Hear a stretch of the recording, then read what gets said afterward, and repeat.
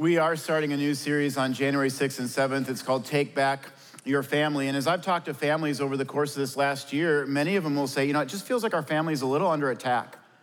And some of them will talk about technology and how much screen time to allow their kids to have. They're like, we didn't have this when I was a kid. What do I do? And other people will talk about generational sin. They'll say, my grandparents struggled with this, my dad struggled with this, and now I want to break this pattern in my family. And so as you can see, some of the topics we're going to be talking about in this series, doesn't matter if you're married, single, have kids, don't have kids. I think it's going to be an impactful series in your life to take back your family. It starts on January 6th and 7th. Today, we get to celebrate with billions of believers around the world the birth of our Lord Jesus Christ. But here's the question that I want to ask today. Why?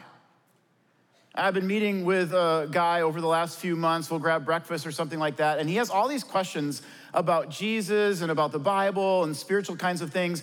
And it's been so refreshing for me to be around somebody who has such unfiltered questions. One of the questions that he asked me recently was, he said, when God was up in heaven and he was kind of looking down at the earth, was he sitting around going, somebody go do something about this? Jesus, somebody get down there. Or was Jesus up in heaven going, let me at him, don't hold me back? I've never been asked that question before. But it got me thinking that many people today, they know the what of Christmas. If you were to ask the average American, I think they could tell you, there was a baby born in Bethlehem in a manger because there was no room in the inn. They would know the what behind the Christmas story, but the question I want to ask is, why? Why did God send his son, Jesus Christ, to this earth? The answer to that question is found pretty early in the Christmas story. In Matthew 1:21, an angel comes to Joseph to speak to him about this baby that's in his fiancée Mary's womb. And here's what the angel says to Joseph. He says, she will give birth to a son, and you are to give him the name Jesus, because he will save his people from their sins. What's the why? Why did God send his son, Jesus Christ, to this earth? It was to save us, to save you and to save me from our sins. I have 3 teenagers, and if you have teenagers, I'm guessing this, you'll relate maybe to this story, but maybe not, because I told this story 3 years ago and people looked at me like I was crazy. And rightfully so. I was a little crazy. I did lose my mind for just a moment. But at the time, my oldest son was about 15 years old. And we got in an argument about something. And to this day, I couldn't even tell you what the argument happened to be about. But as we were leaving our neighborhood, my son started to lecture me on how to be a better parent. And I was in a salty mood. And so I said, I do need to be a better parent, but I'm not listening to you for parenting advice because you don't know anything about parenting. He disagreed. He felt like being raised by a parent for 15 years would qualify him as something of an expert on parenting. And so as we drove past our neighbor's house, he kind of pointed at the neighbor's house. He said, you should go talk to him and learn how to be a better parent. And again, I'm in a salty mood. So I was like, yeah, he probably is a great parent, but let me tell you something. His son has a way different personality than yours. So maybe you should go talk to him and you could learn some things as well. Back and forth we went. This ended as we got out to the main road. And again, I don't even remember what prompted this. I don't remember what provoked this, but I reached over and I took his cell phone out of his hands and I chucked it out the window of the car. You should not clap for that. That is wrong that you're clapping for that. I'm telling you, I did that. And so then I had to put the car in park and I had to walk back and pick up the phone, and I got back to the car and I'm like, sorry about that. But here's why I tell you that story. I need to be saved from my sins. I've given sermons on parenting. I have never once in one of those sermons urged parents to take their kid's phone and just chuck it out the window of a moving car. In fact, as I was going back to pick up the phone, all I could think of was, I hope nobody from Eagle Brook is driving past me right now. Just roll down the window, high pass, not right now, okay? Not right now. See, here's the reality. No matter what your standards are for behavior and morality, you are gonna violate those standards at one point or another. You might think, well, I'm a good person. I mean, I've made some mistakes, but I'm a good person. But just consider, who are you comparing yourself to in that instance? Comparing yourself to other people. You're looking at other people and you're going, well, I'm kind of in the 50th percentile. I'm definitely better than that person over there. I'm a good person. You might be listening to this message and you're going, well, I'm not perfect, but I've never thrown my kid's phone out of a car window before. I must be a good person. I'm better than the pastor, at least. But here's the problem with that thinking. I am not the standard of your life. You are not the standard of your life.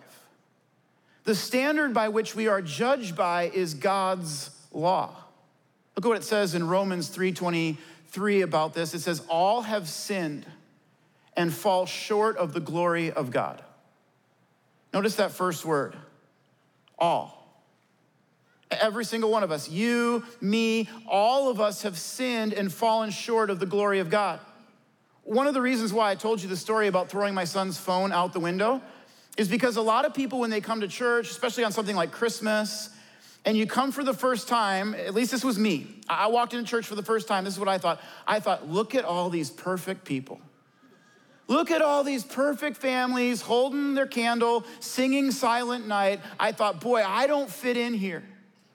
And then you see the pastor and you think, well, he must just wake up in the morning and sprinkle his angelic pixie dust on. And then he just goes throughout the day praying and humming. You just need to know, I don't own any angelic pixie dust. And I actually have a hard time praying for long periods of time. Sadly, here's what I don't have a hard time doing: sinning. That comes rather easy. I sin, you sin, all of us have sinned and fallen short of God's glory. And if we deny that fact, the Bible says that we are deceiving ourselves. 1 John 1:8 says this, if we claim to be without sin, we deceive ourselves and the truth is not in us. Just think about the first ever human beings, Adam and Eve. So God creates the first ever human beings. He places them in the Garden of Eden, and he tells them, you can eat from any tree that you want, except for this one.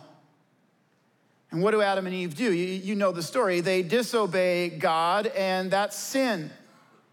And in that moment, sin entered the world. Sin did not exist prior to that moment. Romans 5 kind of spells this out for us pretty clearly. It says, sin entered the world through one man. That's Adam. And death through sin. In other words, death was a consequence of our sin. Before Adam and Eve sinned, there was no death because there had been no sin. There was no death in the Garden of Eden. He says, in this way, death came to all people because all people sinned. You might have had some things passed down to you from your parents. Maybe you have your mom's eyes or you have your dad's sense of humor. But here's what all of us have had passed down to us from Adam and Eve: a sinful human nature. That's why you don't have to teach a 2-year-old to sin. You have to teach them pretty much everything else. You never have to teach your kid to sin. They just figure it out. You don't have to sit down and go, you know what, if you don't like that other kid took the toy, just rip it out of their hands. No, they figure a way out to do that. All of us trace our lineage back to Adam and Eve, and what we have received from them is a sinful human nature. And this brings me back to Christmas. Why did God send his son Jesus to this earth? It was to save us from sin and death.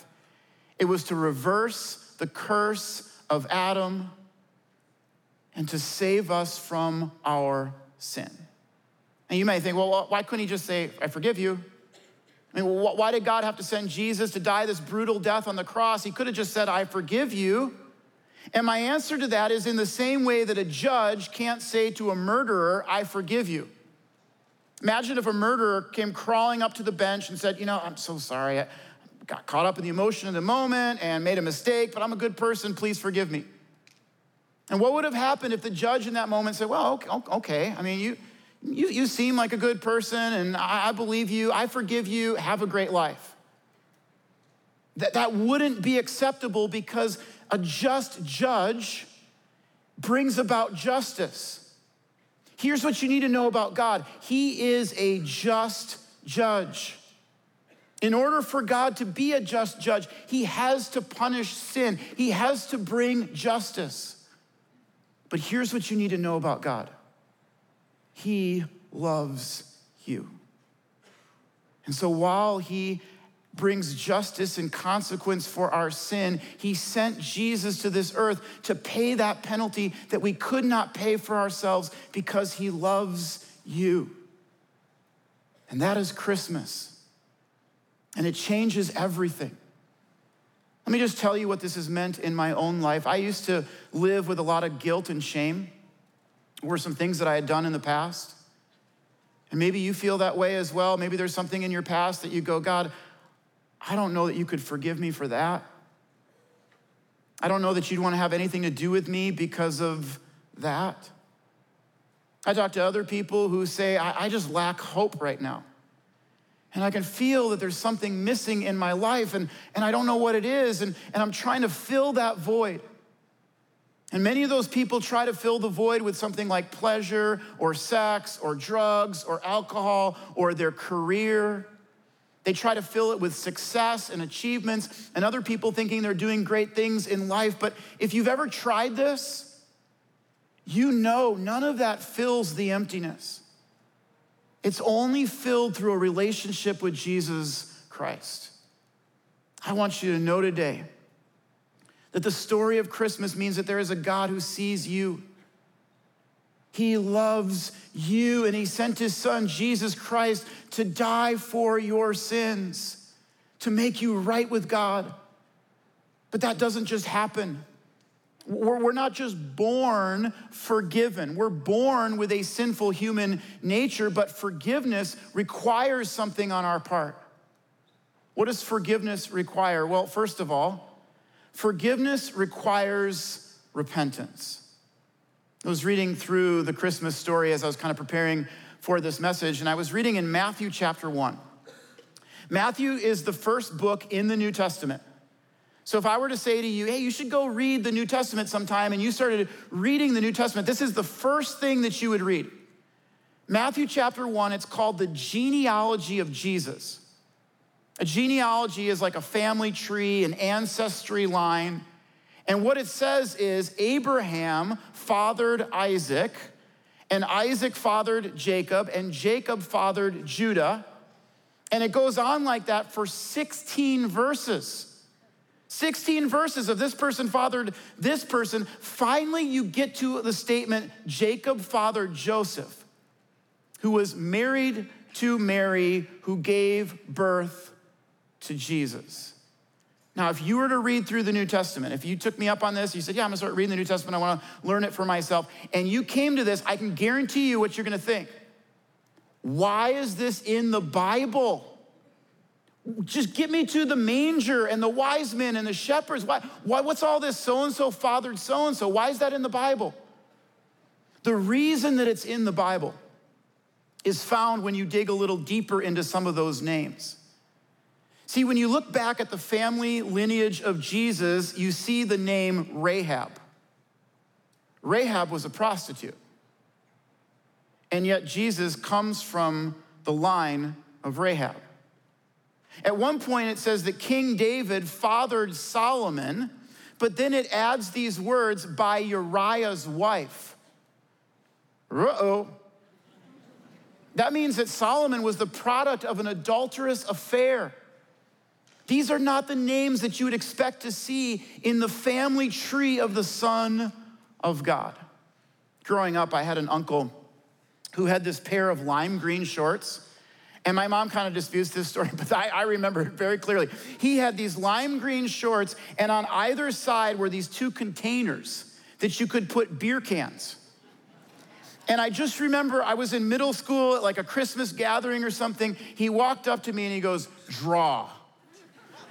And then he pulled out the beer cans and started, hammering these things. And I'm just like, oh, you gotta be kidding me. This is my family tree. This is my family lineage. This is what I come from. Jesus' family tree is way beyond that. Jesus has someone in his family tree who's the product of an adulterous affair. He has a prostitute. And you might wonder, well, why is this in the New Testament? It's because God wants you to know. Before you get to the wise men, before you get to the shepherds and the angels, he wants you to know that Christmas is not for perfect people holding a candle and singing Silent Night. Christmas is for people who need God's grace. Christmas is for people who need God's forgiveness. I've had people say to me, I have asked God to forgive me, but I don't feel forgiven, and how do I even know? And then I'll talk to other people, and they'll be kind of flippant about it. They're like, oh, me and the big guy and this guy, we're cool, and we'll just kind of figure it out. And you can tell there's no remorse, there's no repentance. What does this word repentance mean? It means to throw off. It means to confess your sins and turn the other way. Hebrews 12:1 says it this way: let us strip off every weight that slows us down and the sin that hinders our progress.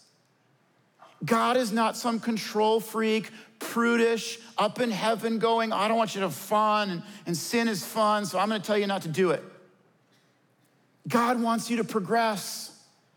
He wants you to grow. He wants you to develop, and he knows that sin is going to hinder your progress. In the first century, when this was written, the book of Hebrews was written, they used to have a lot of Olympic games. And I was reading a little bit about this, and it was saying that many of the men who ran in these Olympic games would run naked. They would strip off all their clothes. And the reason that they did that is they would be wearing a robe or a toga, and it was difficult to run in that. And so to not hinder their progress, they would take off all their clothes. I have never been in a naked race before, and I hope I never am. But if I ever find myself in a naked race, I have given this some thought. I have a plan. If I am in a naked race, I am going to finish first. My eyes are gonna be on the finish line. I don't know what y'all are looking at back there, but I'll tell you right now, my eyes are going to be on the finish line. The author of Hebrews says, you gotta strip off everything that hinders your progress.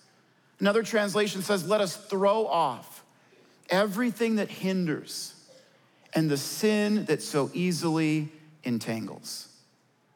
Is there a sin that has begun to entangle your life? And you're not even sure how you got in it, and you're not even necessarily sure how to get out of it. I was listening to a podcast by someone who wasn't a Christian, and he had this insightful statement. He said, vaping had become my God. And I don't know how he even understood this spiritual concept. He wasn't a believer, but he said, I'd wake up in the morning and the first thing I'm looking for is my vape. I'm struggling in the afternoon, I'm down, where is that? He said, I had this moment, I realized functionally you are serving this as your God. What is it in your life for you? Where is it in your life that you're going, this sin has just entangled my life and I don't know how to get out of it. I'm not even sure how I got into it. You gotta throw it off.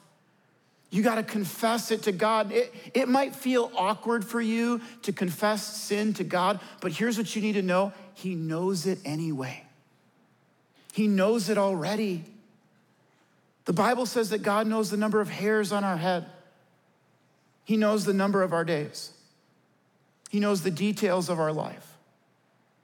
The Bible says that God has stored every tear that you have ever cried, and he's kept it in a bottle. That is how intimately God knows you. If you can't be real with God, then who can you be real with? What if you had a moment this week where you said, God, I'm gonna confess this to you and one other person that I trust. I'm not gonna cover this, I'm gonna confess it. And I am gonna repent of it. It's the first step to receiving God's forgiveness. Here's the second step, acceptance. Repentance and acceptance. I was flipping through Instagram and I came across this clip by Pastor Chuck Swindoll, and he was telling a story about this older gentleman who had gone to the drive-thru at McDonald's. And so he pulled up to the drive-thru and he just having a hard time figuring out what he wanted to order. And then he screwed up his order. He had to start over again. And finally, the younger woman behind him, she had just had it. And so she rolled down her window and she started yelling some really ugly things at this older gentleman. And so he finally figured out what his order was, and he pulled up to the first window to pay. And he paid not only for his own order, but he paid for the order of the woman behind him. And so then he pulled up to the second window to grab his food, and as he pulled up to the second window, he looked in his rearview mirror. And he could see this woman pulling up to the first window, and the cashier was explaining to her that the man in front of her had paid for her meal. And you could tell she was just feeling terrible about what she had done. And so she was kind of mouthing like, thank you, please forgive me. Thank you, please forgive me, I'm so sorry. And so he pulled up to the second window, and to sort of let the 80-year-old gentleman tell the story, he told a friend of his afterwards, he said, I pulled up to the second window, I showed the cashier the 2 receipts, and I took both orders of food.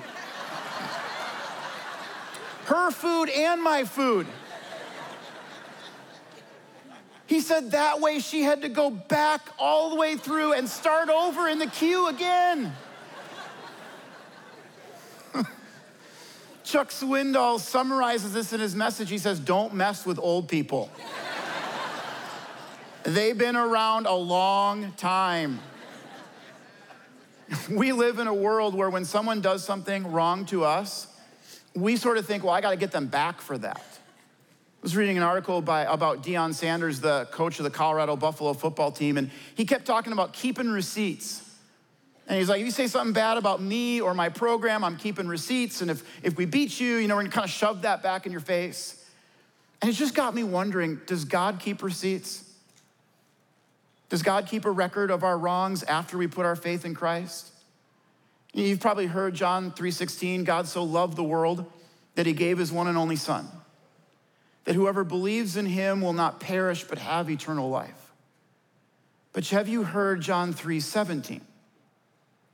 John 3:17, one verse later says this, for God did not send his son into the world to condemn the world. Why did God send Jesus to this earth? It wasn't to condemn you. It wasn't for you to live in guilt and shame. He sent Jesus to save us, to save the world through him. I love what it says in 2 Corinthians 5. It says, God made him, that's Jesus, who had no sin. Jesus never sinned before. He didn't deserve the consequence of death. He didn't deserve the penalty of death, but God made him who had no sin to be sin for us. To take the sins of the world, your sins and my sins, upon his shoulders and upon the cross, so that he says we might become the righteousness of God. I heard one pastor call this the great exchange. Jesus says, you give me all of your sin, and in exchange, I am going to give you my righteousness. Are you right with God? 2 words, repentance and acceptance. You have to repent of your sin. You have to throw it away and confess it to God. But then you have to accept the free gift of eternal life through Jesus Christ our Lord. Romans 6:23 says it this way, the wages of sin is death. The consequence of sin is death. But the free gift of God is eternal life in Christ Jesus our Lord. In the next few days, you're probably going to open a few gifts, but I just want you to know that the greatest gift that you will ever be offered is the free gift of eternal life through Jesus Christ our Lord. And all you have to do is accept it through faith in Christ. You may know the what. You may know what happened on Christmas, that Jesus was born in Bethlehem, that he was born in a manger because there was no room in the inn, but now it is my hope that you know the why.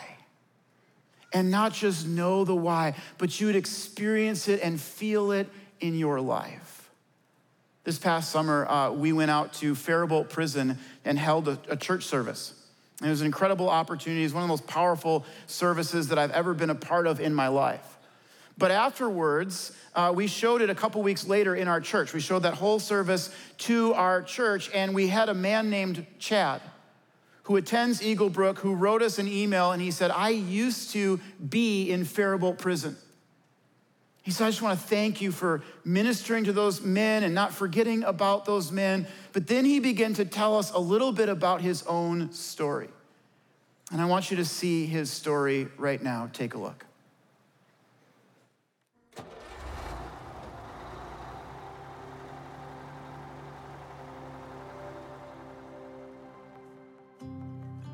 I'm Chad Larson. I'm 46. I'm an independent owner-operator, truck driver. I drive for a living, and I love what I do. I'm passionate about what I do. I love seeing the beauty in every day. Sunrises, sunsets. It's magnificent, God's beauty in this world. Growing up, I had a great family, but I was always the troublemaker. I always found myself making bad decisions. I didn't have that foundation of right or wrong, and I just pushed that boundary a lot. I was always acting out, getting in fights, skipping school, and I ended up dropping out in 11th grade. My substance abuse started at a very early age. It started with alcohol, worked my way into smoking weed. I think the first time I did meth, I was 16, but once I started into meth, that's kind of when it just went all over the place. And by the time I turned 18, I had my first felony. My addiction led me to do things I didn't think I would ever do. I learned how to break into businesses and steal money, and break into ATM machines and steal money. And where would it go? It would all go to feed my addiction. There wasn't anything I wouldn't do to get high again. Addiction is a very dark place. It takes everything you have, little by little, and then you're left with the misery and the darkness. It's like being in hell. And if you don't get out of that, it can lead to the end very fast.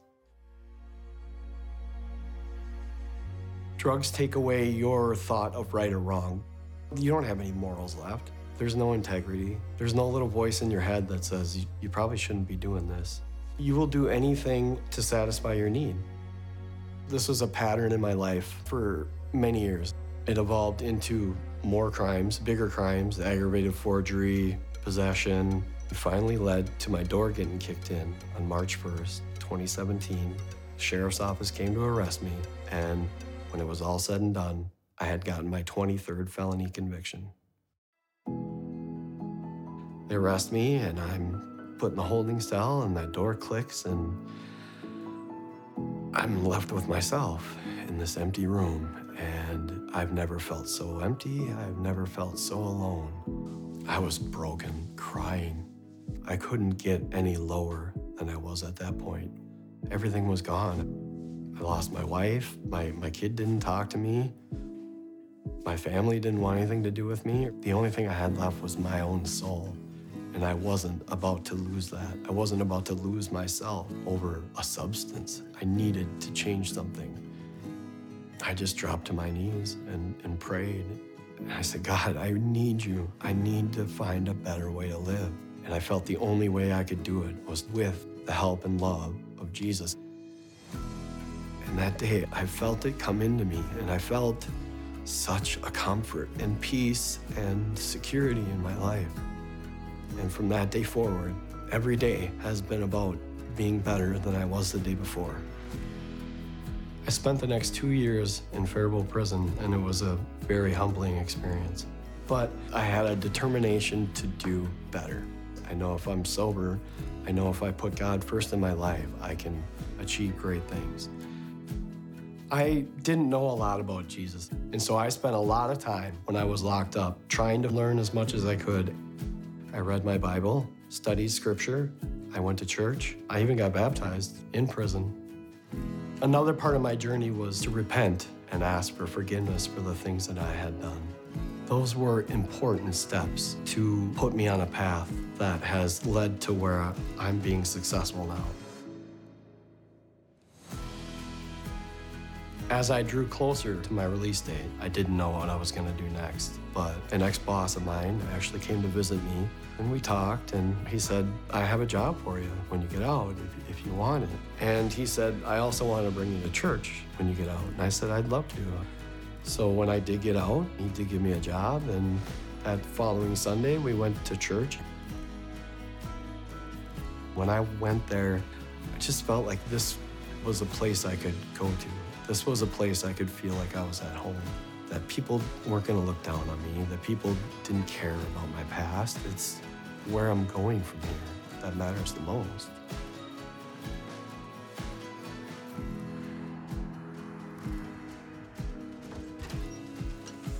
Hey, Dad, I brought you a coffee. Oh, thank you. I feel like letting Jesus into my heart helped me transform into the person I feel like I was destined to be. And today I feel better than I have ever felt in my life. I am 6 years sober. I'm 4 years out of prison. I have mended many relationships with my family, my daughter, my loved ones, and it's because of one thing, and that's my belief in Jesus. I just like sharing my story, and I like people to know that transformation and salvation is possible for anyone. I think it's the greatest gift anybody could ever get, and it is freely given. All you need to do is accept it in your heart, turn away from your sins, ask for forgiveness, and you will be forgiven. Yeah.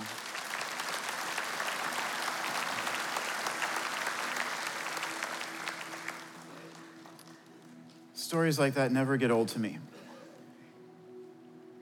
When you see what God can do in a person's life, and you see his daughter walk through that door, and you just think, only God can do that in a person's heart and a person's life.